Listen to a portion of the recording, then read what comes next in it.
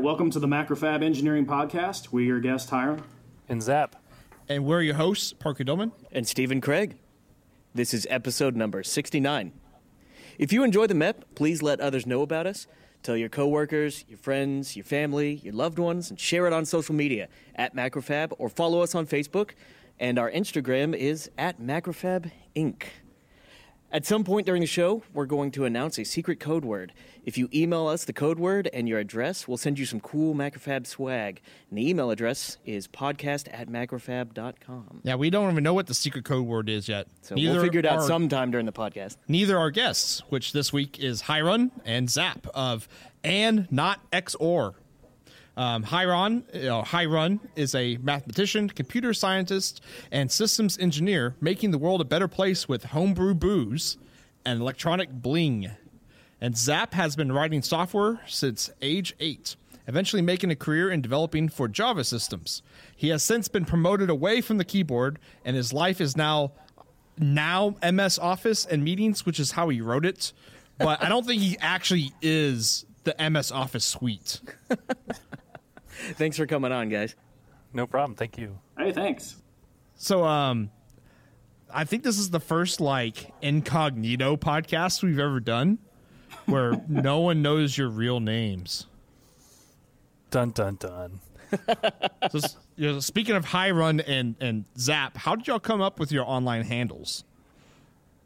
Well, mine's not too exciting. I really got into a lot of PC games, and Deus Ex on the PC way back in early 2000s is one of my favorite. And there's a side quest in there called the Hiron Project, where there's a bunch of quantum computers that are slave to humans. It's managed by the Illuminati. It's just like an RPG game, but I like the handle, so I continue to use it over 16, 17 years now.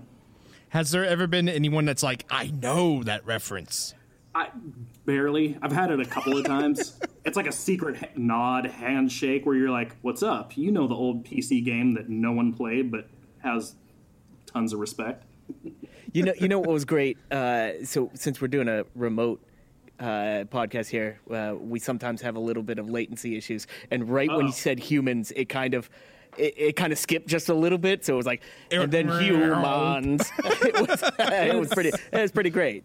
It's the Illuminati jumping in, controlling the podcast. Oh right, yeah. No, they're censoring from far away. And Zap, so y'all make a Bender board. Is Zap Brannigan with us today? Yeah. So I'm a big fan of the Futurama series. I really, really wish that the show would come back, but I love the Zap quotes. Not really the way I treat my wife or anything, but I do love his. I do love the character, and actually for the Macrofab YouTube video we did, I was like, I need a handle because I don't want to use my real name with this. So I was like, Zap sounds like a good one, so I just adopted it. So nothing as cool as Hiron. You know how they did for Family Guy, they did the Cleveland show and stuff? What if they made a Zap Brannigan show? That'd be amazing. That would be awesome. So yeah, okay. And then what about And Not XOR? I mean, it's Gates, but... So, it's Gates. It's literally something I created while walking through the halls of DEF CON at DEF CON 20. I made a Twitter handle that meant nothing. It means nothing. The original idea was, let's figure out a way to troll all the DEF CON attendees. Everyone was crazy about going to parties. Let's come up with a fake party, tell people to meet us at a place we weren't, and we'll give them tickets to this party that doesn't exist. So, sorry, not sorry, but that's how it started. That's awesome. And they fell for social engineering. It's on them. Yeah. So we got about 100 followers out of that, and it just became the label for the group of 3, and now we're up to 5 people. And now we actually make real things, and we don't troll people anymore. Well, not too much. Yeah, I'm about to say. I mean, you've seen the Kickstarter. Yeah. Wait till you see this year's badge. So speaking of the badge, when you go to the And Not XOR Twitter page, what's badge life? Hashtag badge life. What's that all about? So it's a lifestyle, right? So I have a full-time job. Hiren, the other 3 guys, they have full-time jobs as well. So it's pretty much every hour we have of free time is going to developing this badge. It's certainly not making a profit off of this if you're spending all your time working on it. So it's more of an endeavor to learn new things, try new things you've never done before, and just put some cool hardware into a bunch of hackers' hands. And these are badges that you actually wear at DEF CON, right? At DEF CON with all the other badges you can collect. It's kind of like Pokemon. So yeah, that's because DEF CON has their own official badge, correct? Correct. They have about every other year it's electronic, and there's usually a very deep puzzle in it that Lost creates. And then there are a variety of other groups, probably about 12 to 15, maybe 20 groups that also make their own electronic badges that they fund their various villages and parties with. Ours we just make for fun because we can. So when did making badges for like DEF CON and stuff start? Ooh, that's like a trivia. I mean, they've always had them, but I think electronic badges didn't pick up till, what, DC 16, 17? Yeah, I think 16 had a TV Be Gone badge. And DEF CON has a history of very creative badges. They had one that was filled with goo. They have a black badge that has a radioactive material in it. Others that are other black badges that are mechanical. So it's kind of part of the culture. So does it kind of become like this big ordeal that people spend a lot of time on, or is this something that you guys are a little bit unique in that way? We are certainly unique. And that's probably part of the badge life, right? We spend a lot of our time working on this. A lot of people spend time trying to collect them and try to hack. There are contests around hacking these badges from a variety of groups. DEF CON, hacking the DEF CON badge is certainly the biggest contest out there. So you said there's a lot of different groups that build different badges. Is there like a community around that, or forums, IRC channel, or is that like secret? Because you don't hear about it, because you see badges all the time on Hackaday, but there's like, you don't see like the behind the scenes, I guess, about it. So a lot of the ones in Hackaday we learn about the first time on there, but there are some back channel type of communications between a lot of the DEF CON groups, and then some other B-sides and some smaller conference groups out there where we share experiences and lessons learned, horror stories with vendors, whatever, and so we try to help each other out, try to encourage each other, and overall that's really upped our game, especially this year, where we've got much better products, and I've gotten some previews of some of the badges coming this year, and they're amazing. Yeah, I was reading some of the information about your badge, and because that's why I bring it up is about the community stuff, is because you all mentioned being able to hack other badges, and that's like, is there like some, I guess, like a badge protocol? Yeah, I guess so. I guess you can put it that way. I can't talk about that yet. Kind of confirm or deny anything in that existence. Okay. Redacted. We're cracking some secrets Yes, here. redacted. I would say, like, how you're making badges hackable. I think it's also one of the design challenges, because when people make a normal piece of electronic or software, you usually want to lock it down and make it solid and don't let people, exploit it or take advantage of it. But everyone that's making these badges, we're trying to leave back doors in, and we're trying to put hints on there, and we're trying to make it a game so people can find little ways to break into it, change it, do unexpected things to it. So it's kind of a project in a game, not just something you wear around your neck. So is that kind of expected in a way? Like if you see one of these badges, you can expect that there's more to it than maybe what you see? I would say so, yeah. That's cool. There's a lot more to our badge than what you see. There are ways to hack between badges and some other techniques that we'll reveal later, but there's some really cool things we built, and we spent a lot of time on it. And if you look at some of the write-ups on past badges, such as a CypherCon 2.0 badge, they built in ways where you could hack one badge and then pivot over to other badges that are nearby, and pivot and pivot and pivot and so on. So there's a lot of really creative stuff that goes on with these things. Yeah. Or if you look at, well, we can talk about last year's badge more. If you look at the DC-24 Bender badge, I mean, you could plug it into a USB port, fire up Putty, and there was a complete maintenance terminal with different unlocks and games where every time you would unlock something, a different LED would light up, and you would get certain bling or certain modes or games unlocked. If you got a certain score in a game, you would unlock something else. If you set your name to something, or if you tried to make the name overflow happen a certain way, you could make something unlock a different way. So we kind of try to put a ton of layers to this. Yes, like Taco Town. like Taco Town. Taco Town. Yeah, they shared this SNL skit with us before the podcast called Taco Town. I guess we'll have to put that link in the podcast description now. So I'm thinking here, why not just make a badge that's just an enormous EMP pulse, and it just blasts and destroys all the other badges, and you're like, I hacked them all, I won. I'm going to go write that down in our spreadsheet for next year. Okay, there we go. They'll call you next year, Steven, and say, how can we make an EMP pulse that will fit in a briefcase so we can actually bring it? Yeah, well, if I could do that, then I don't know, the government would take me away or something like that. I would be more scared of those that run the north end of Vegas and Caesar's Palace. Yeah. Can you imagine if he took out like all the slot machines? Yeah, you wouldn't be allowed back at Vegas. So Las Vegas, DEF CON, right? I guess I don't know too much about DEF CON because I've actually never been super interested in it because it always sounds like it's a software event because, it's hacking. But with all this badge stuff, it's more piqued my interest in terms of, because, I'm a hardware guy. So if someone goes to DEF CON, what should they expect?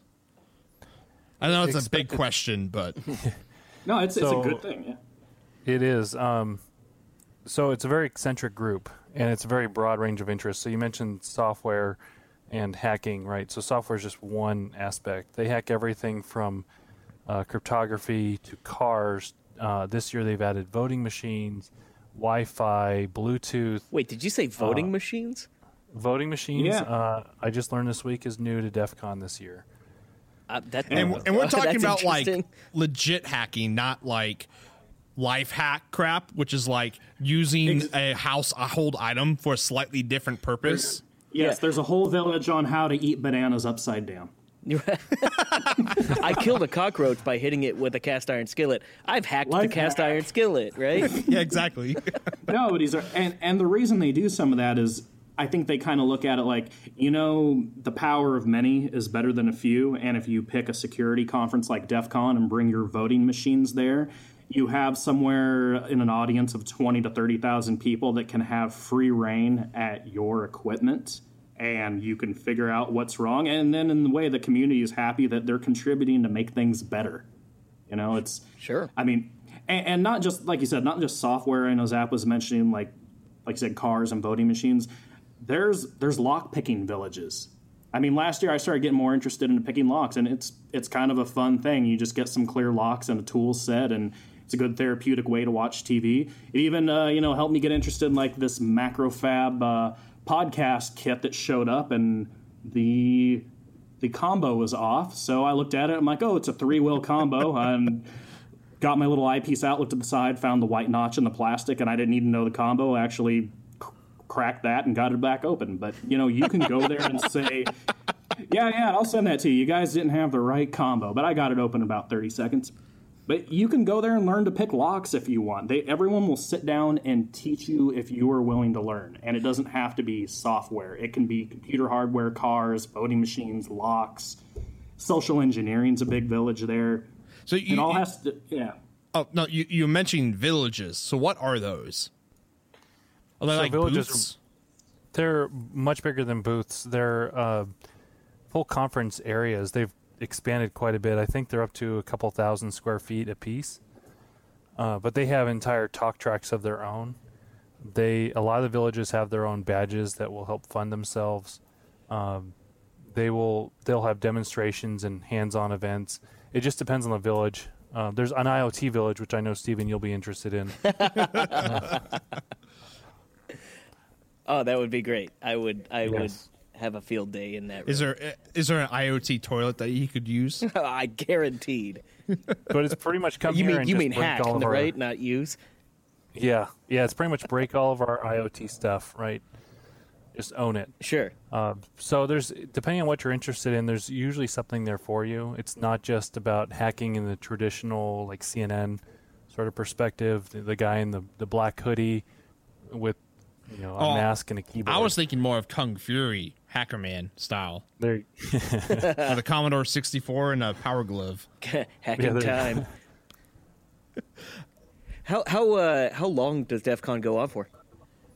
It's about 3 days. Things start to get going on Thursday, but it's mostly Friday, Saturday, and Sunday. And Friday and Saturday are all-day talks.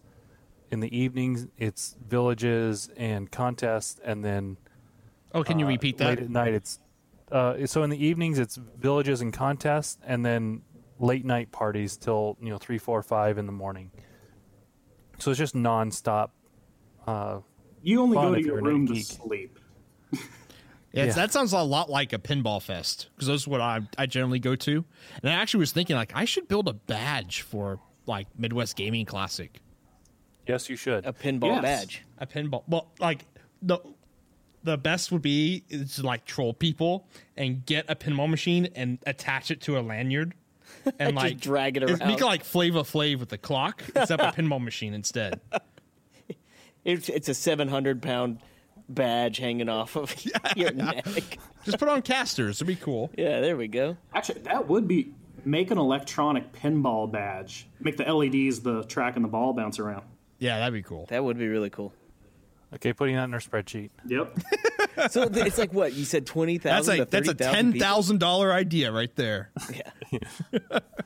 And 2,000 hours of work. Yes, exactly. You So- mean you can't just buy a Raspberry Pi and it'll work, be done? If you just Man. poke it with a stick, why aren't How you many working? emails I get that are like that? Plenty. Did y'all hack my email? So back to DEF CON. So I know because I know some people that go to Burning Man, and there's a lot of like unwritten rules about Burning Man. So usually when you go for the first time, you go with a friend, and so because they know all the rules. Is DEF CON like that, or is it more accessible to like a newbie like Steven and I? So the only thing I'd say about is being a newbie, you don't necessarily have to go with a friend. I actually went by myself the first time. Do not bring a phone, or don't bring a phone you care about. Turn off your wireless and your Bluetooth, and don't take pictures of anybody. Other than that, just have fun and go pick things that you are interested in and go learn. So what's with the pictures? Well, hackers, if you go to DEF CON, they only take cash because they don't want anybody sending them a subpoena and getting who their attendee list is. Okay. So there's kind of a culture there that concerned about the feds coming in and figuring out who they are or arresting people, because DEF CON has a history of that over the last 20 years or so. Yeah. I mean, so pictures are definitely off limits. So no I would one do- with Google Glass should go. Well, don't take Google Glass. I've seen people with Google Glass there. It's weird. Yeah. I mean, if you think about it, it's their 25th anniversary. It hasn't been that long. I'd say even less than the past 10 years, last 5 years, where you see people advertising jobs for security professionals. Like people are now taking security seriously with all the break-ins and everything happening, and you can be a hacker and make it I don't want to say respectable profession, but one that's, you know what I mean? One that's acknowledged. Yeah. Because 15, 20 years ago, if you're like, hey, I'm good at hacking computers, you were treated like a criminal. It was seen as something that there's no good that can come from that. And now companies and everyone's realizing like, oh yeah, the guys who understand security can actually, make our software and our computers and our door locks and everything better. So I still think, that's kind of a holdover in that main sense of respecting people's privacy, and some are uncomfortable about having their names known or their faces taken pictures of and whatnot. Totally. So actually, question, because y'all had to do a Kickstarter for your badge. Did y'all actually have to punch in your real names into Kickstarter? Perhaps. They'll never confirm. Well, we'll move on nor then. deny. We did this year versus last year. We did go legit. So we do have a legal entity, an LLC, that we're running a lot of this under. So that helps us quite a bit to shield us from that kind of scrutiny. Sure. Gotcha. It also is a good way to run the money and things like that, since our project is a lot bigger this year than it was last year. Keeps everything a lot cleaner. Delaware, right? California, of all places. Ah, okay. So, yep.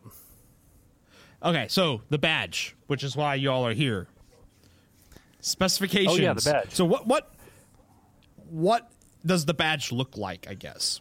It's not just a lanyard with a clear plastic thing with a piece of paper in it. No, that's too boring. With your name on it. So last year we did the Bender from Futurama, which everyone knows is the Bender badge. Turns out that was what everyone liked about it. So we couldn't throw that away.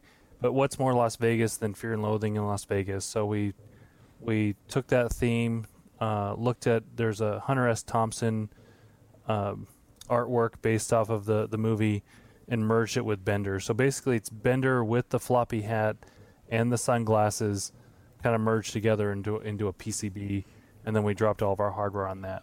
And he's got his little cig holder, and we had to put a little LED at the tip of that cigarette. Yep. Yeah, and his whole grill, I guess, teeth. His whole grill is a 4x3 LED matrix, so we can make that light up and do all sorts of interesting patterns. Each eye is an LED, and then as well as the cigar. So I guess we're going for more visuals. We exposed the underlying mask too to make the little stencil for the sunglasses, so you have this nice copper exposed sunglass rim around the eyes as well. Yeah, if you look at in the right light, you get the nice the sunglasses actually kind of shine pretty nicely on the rims. As far as the specs, we have an ARM Cortex M4F. It's based on the Nordic NRF52, and we're using the BMD 300 module. Small company based out of Salem, Oregon, that helps us out with that. And then yeah, that 128 by.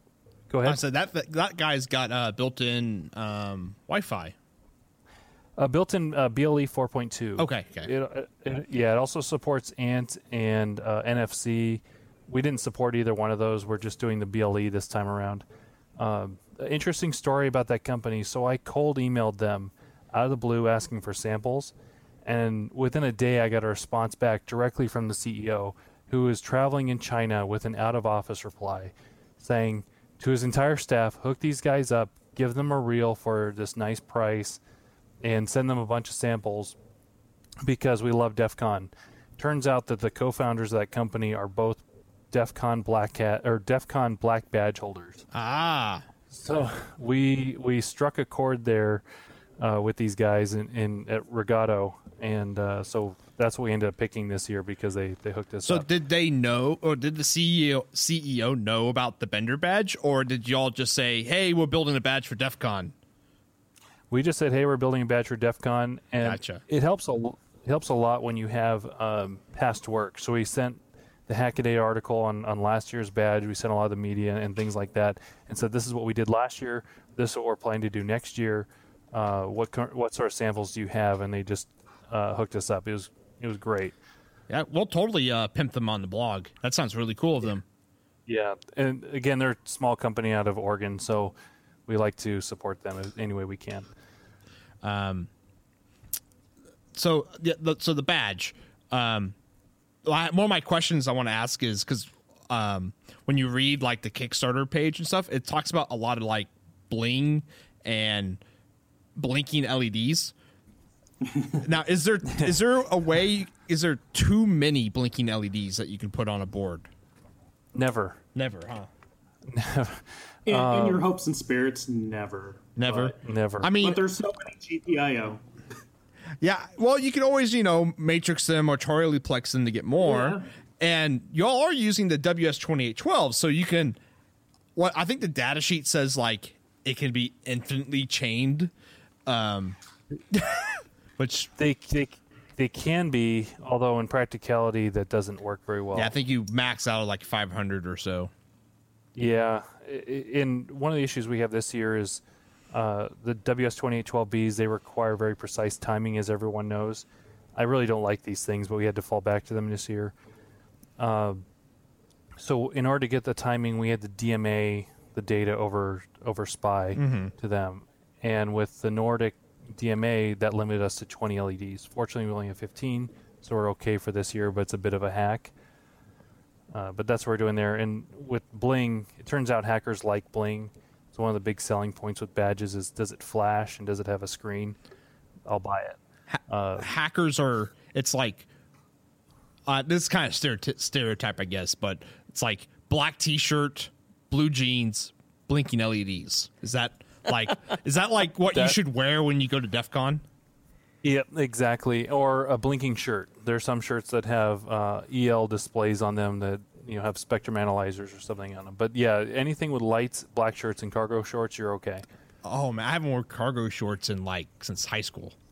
They have to be. Hiron only wears cargo shorts. They're utilitarian. Fit lots of stuff. Yes. You got to carry your pineapple somewhere. You can ask my wife. She's upset that I only own cargo shorts, and she tells me I need to grow up. So, what kind of software are y'all running on this badge? I mean, it's stuff that y'all have written, but yeah. So I've done most of this. Go ahead. Oh, I was just going to say our own. Windows 95. No, I'm kidding. I'd be really impressed if that was true. We really wanted to run Doom on this, and we couldn't make it work. It would have used up all of the flash, and would have been pretty much all of our time to run one simple game. You always got to have a goal for next year. If you have a Fear and Loathing bender that plays Doom hanging from your chest. Oh, you would crash Hackaday. Yeah, no, right. They just shut down the website because they don't need to post anything ever else? Ever. Sorry, Hackaday is closed from the last post we just posted. Yeah. Now I'm disappointed I didn't crash Hackaday. Darn it. Because usually it's the other way around. Your website crashes because of Hackaday. What was that? Parker sent me a comic the other day where it was like, aliens landed on Earth or something like that, and they dropped some like super futuristic computer, and scientists were looking at it, and then hackers just have ended up putting Doom on this like super futuristic computer. Oh no, it was like the difference between a computer scientist or a computer engineer and a computer scientist. A computer scientist is like, this alien computer is so complex, we will never understand its architecture. And the computer engineer's like, he pops out of it and he goes, Doom's running on it.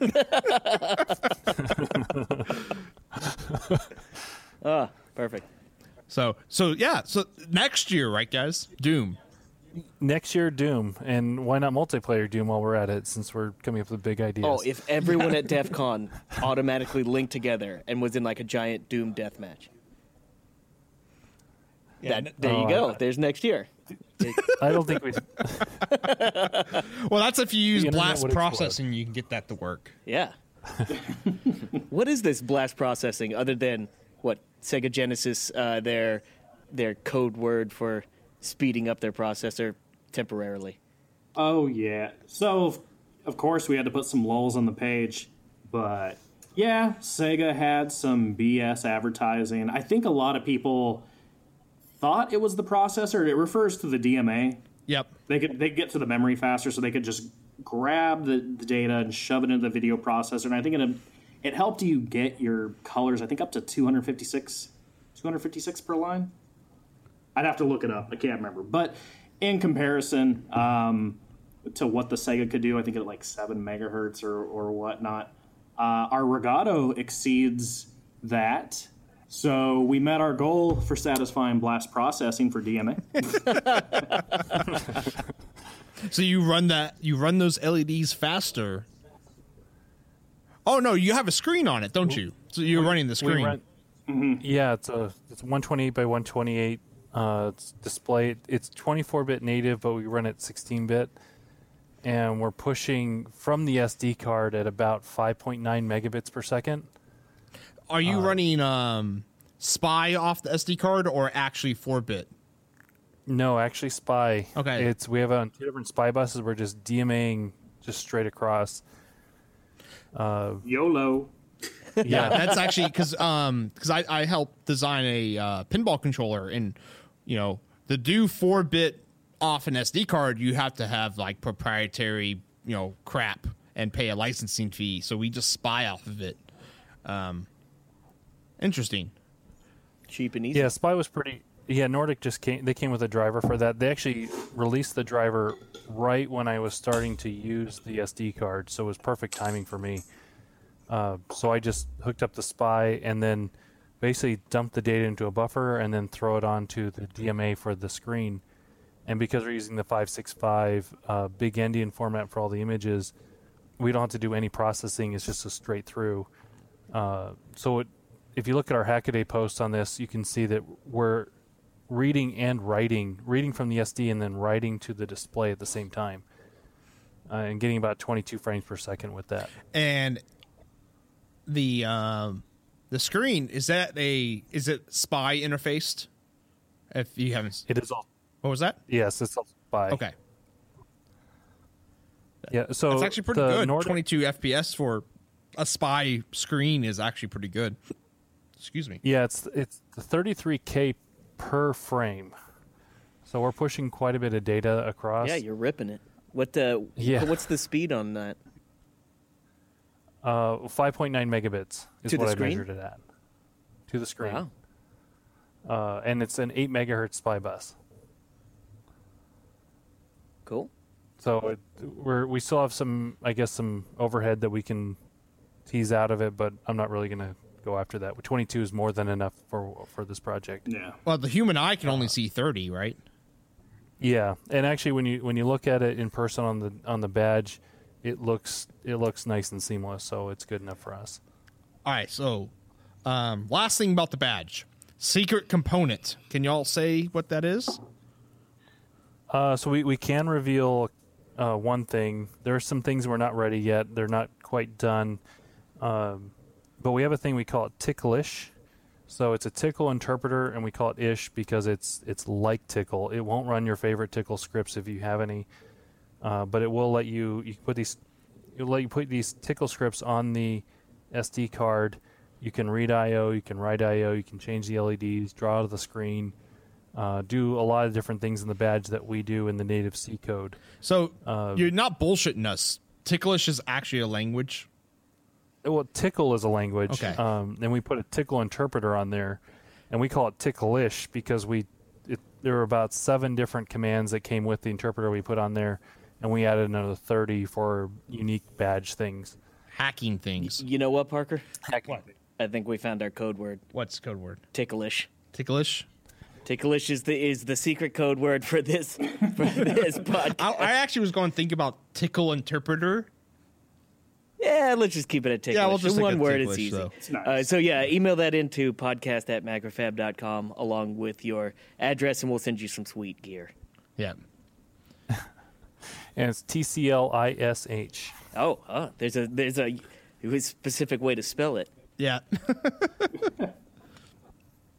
So Yeah, I think one thing we didn't mention though for DEF CON 25, their theme is kind of a throwback. Like if you look at the images and what they're trying to go for, it's supposed to be like this retro back 25 years theme. So we tried to make sure all of our features kind of have this throwback theme. Like we purposely picked Tickle because it's one of the older languages. We got some older games on there like Ski Free, and we made our own Flappy. We wrote a Chip 8 emulator to pull more games on there. Chip 8 being an older Cosmac VIP system. Mm-hmm. So in Ski Free, does the abominable snowman run after you and eat you? No, but Man Bear Pig does. Oh, amazing! That's incredible. And you can make He that doesn't work change on a 128 by 128 screen. Yeah, it's not too hard. The sprites are about 12 by 12, I think. And the Man Bear Pig only comes out when you crash. So it's not chasing you down the hill like in the old Ski Free. But it's pretty good still. Awesome. So you were talking earlier about why y'all build badges, badge life, and it's about learning, right? Or doing stuff that's Correct. different than your day-to-day job. So how long have y'all been designing hardware for? Because your descriptions, that's not what y'all do.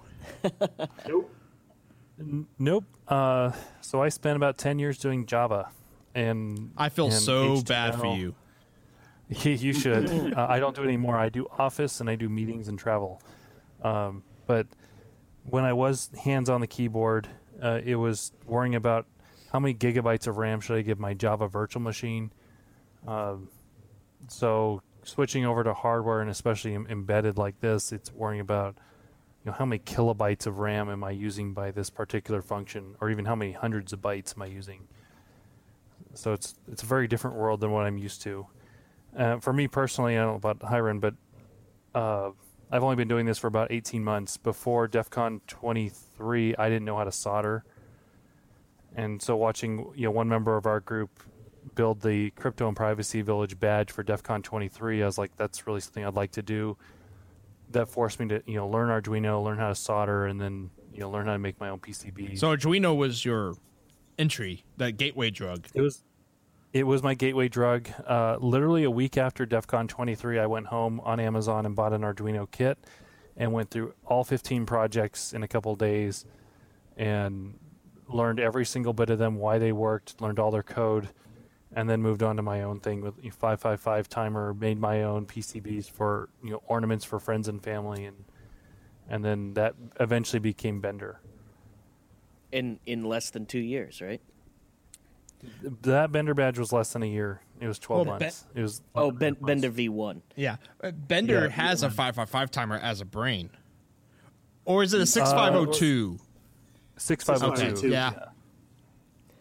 I remember Which is that something- scene. There's an episode where it shows that? Yeah, it's Fry's got the X-ray flashlight, Oh, yeah, and he yeah, shines yeah. it at Bender's head, and it's got 6502 in it. That's awesome.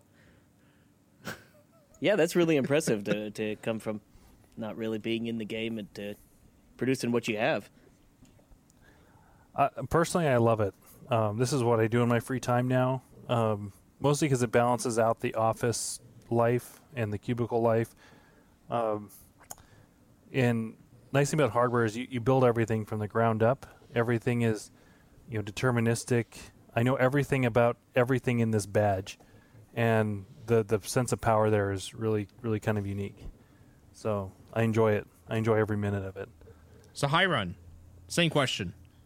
Yeah, so I got involved in hardware growing up, mostly from like a do-it-yourself Radio Shack kits. I would just go buy things, make them, and not really understand why they worked the way they did, and just, you follow a little schematic, drop stuff in, solder it. And it kind of tailored off when I just got into coding. And the closest thing I got to hardware for a while is I would do a lot of C and assembly programming. In college, I actually worked on a lot of emulators like Nintendo Entertainment System and Game Boy Advanced emulators. But then I just moved on to other software projects and more higher level stuff, web programming, doing security on Red Hat servers. But I ended up, meeting up with Zap and them last year, and kind of the same thing, getting the bug, going, you know what? I'm going to revisit, look at some of the Arduino stuff, get familiar with it again, and really learn how to control hardware with the software and, get into building it and learning how things work the way they do. I can't say that I'm being a software person. I'm a fan of the Arduino IDE, but I think it's a great platform to learn off of and branch out into more difficult problems. Yeah, I think that's I would agree there. That's what I have a problem with Arduino is people will. That's a great way to start. You should branch out after you mastered that. There's a great, huge world out there in hardware that all it takes is just that one more step. So I agree with you 100% there. So this year has been all about getting off of Arduino. I was all Arduino last year. Even the Bender badge was Arduino. And getting to something that was pure C, something that was off of that in Eclipse and GCC and Make and all that. That learning curve is pretty steep, to be honest. Mm-hmm. But it's very rewarding, and I have a lot more control over the hardware now than I did in the Arduino. We're able to. You wouldn't be able to do the graphics driver and everything we've done on that small chip if we were doing what we were doing with those kind of limitations. It's definitely worked out. And we got to program in some chip 8 assembly to wrap it in our C, to wrap it on there, like a Taco Town game. Assembly's fun, isn't it? Oh, yeah. Especially for some obsolete piece of hardware that you don't know exists anymore.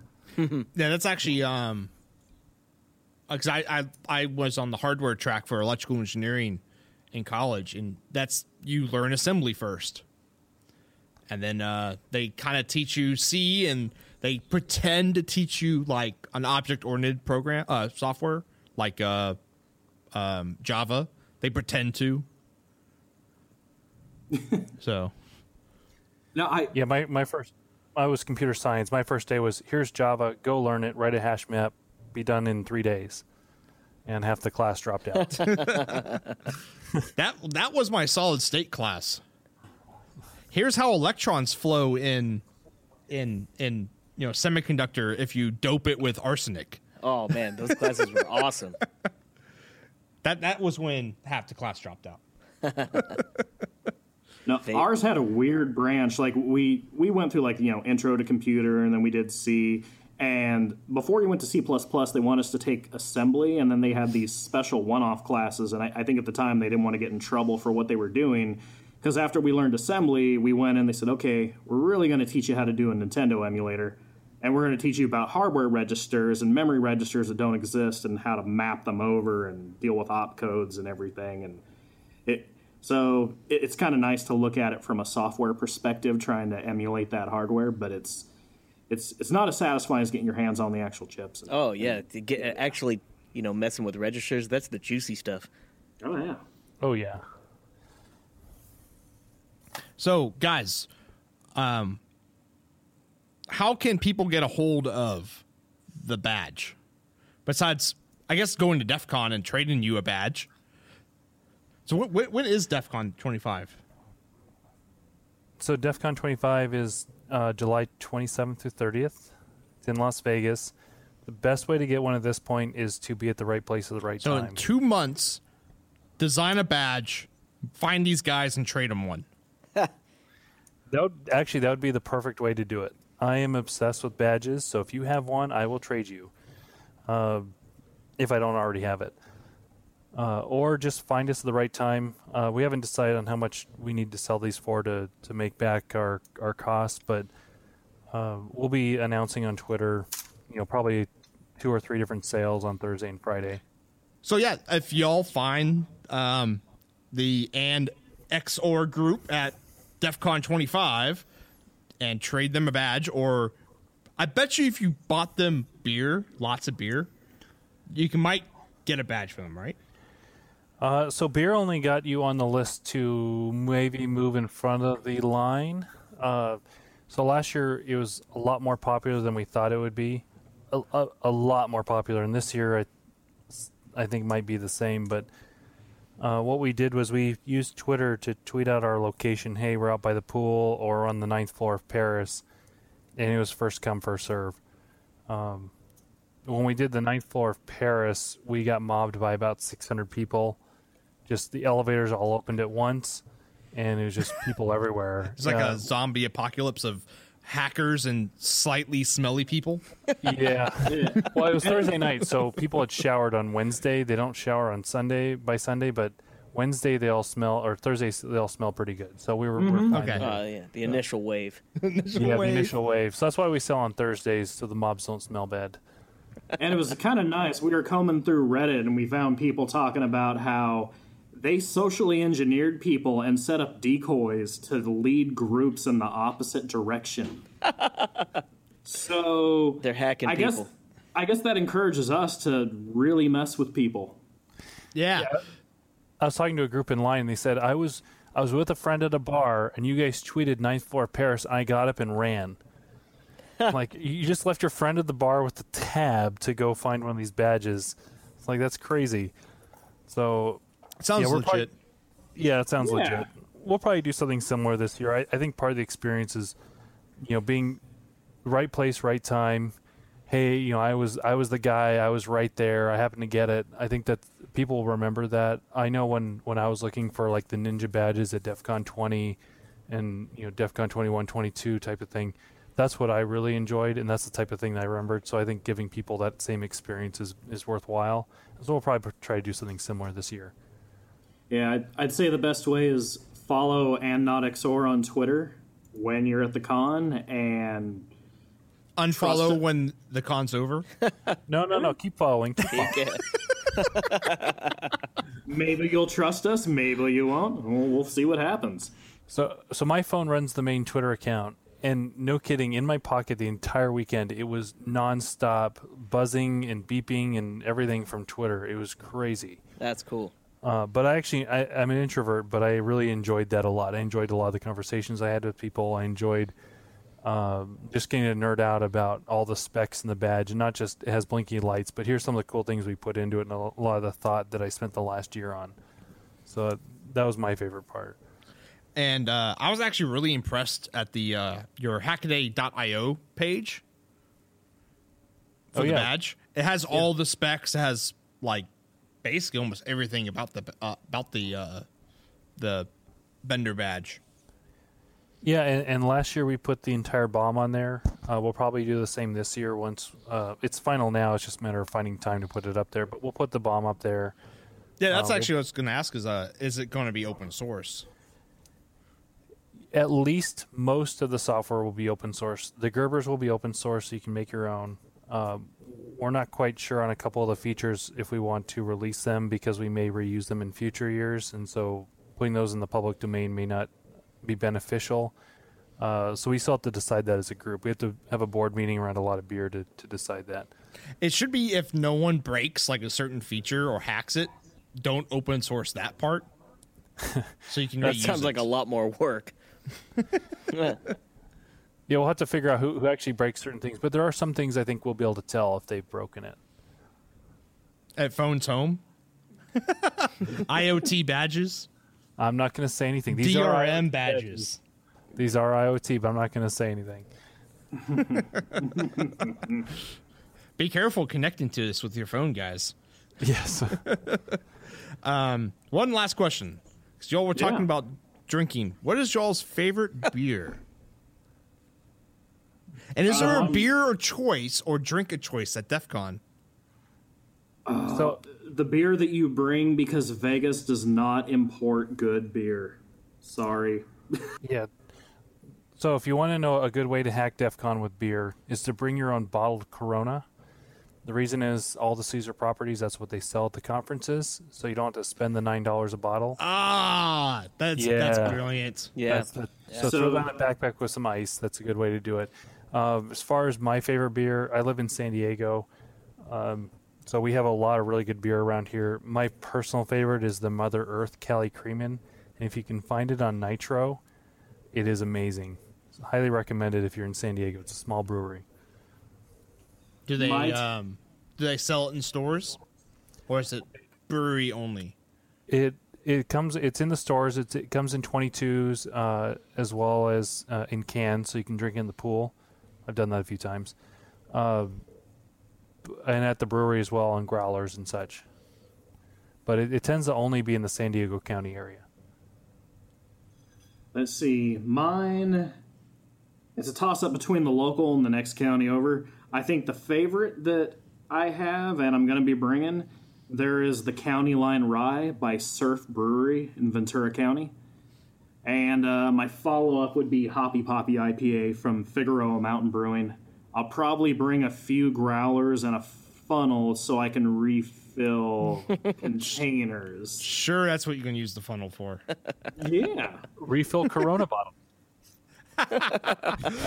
It's actually really, I never actually thought about doing it that way, because we at Pinball Fest, we kind of just bring our own beer, and because we have a booth, and so we just fill the cooler up with beer and just have the cooler behind it, and eventually you get in trouble because it's like you're drinking beer like that's from Wisconsin and Texas and stuff like that. So yeah, that's a good way idea. to hack it. So I've gotten in trouble Is that an appropriate use of hack? The term hack? Absolutely. Absolutely. Yeah, I Hacking think so. the In this barter. case, that one actually, that one works. It's counterfeiting. Yeah, that's actually more like counterfeiting. Customizing. So I've gotten in trouble from Paris because I bought a beer at one of their stores and brought it into a conference area. So I don't really feel bad. They're very particular about conference versus casino. So I don't. Yeah, we bring our own Coronas in if we want to blend in, or we just bring in our own Ballast Point or something else. One last thing. Do y'all want to start doing you want to do like a bottle swap for a beer? Those I sound love delicious. That Yes, would they be do. amazing. Because we have some pretty good Texas beer here in Houston and Austin. I think UPS stole some of the beer. When I opened up the podcast, I saw the little soda holders and they were empty. I think. Oh UPS no, they don't stole have. it. We didn't put beer in them. I'm sorry. What if there were cans of something put in there when it was mailed back? That'd be. Delectable. There you go. I have a Vienna lager and a Munich Dunkel fermenting in my laundry room right now. And when those are nice. done, I can potentially can those up and shoot them off to you. Or not bottle them up. Yeah, you're actually talking to two home brewers over here too. Yeah. We didn't go off on that. We're home brewers as well. Oh, awesome. Have you guys ever looked at ProFlow Dynamics? I don't believe so. Never heard of them. They have stainless steel 304 and 316 if you're concerned about corrosion, but really good quality cam locks. We removed all our barbed attachments off our homebrew rigs and went full cam locks that you can assemble and disassemble the thing really nicely. But they have really, really good connectors and adapters. Yo, it's fancy. I'm gonna have to look at that. So I have an entire my whole rig is SS Brewtech right now. Okay. And I'm using barbs, but my next movement with the brew rig is to go cam lock. I'm putting a link in our chat right now. Awesome. And if y'all are ever in Houston, checking out the Fab, we need a brew. Yeah, so that sounds great. I would love to do that. I'm totally down. Awesome. And I guess with that, do you all want to sign us out? Yeah, so that was the Macrofab Engineering Podcast. We were guest Zap. And I'm Hiram. And we were your hosts, Stephen Craig. And Parker Dolman. Next week, we have our monthly meetup here in Houston on Wednesday, the 31st of May. You can check the podcast notes for more information. See you later, guys. Take it easy. See ya. See ya.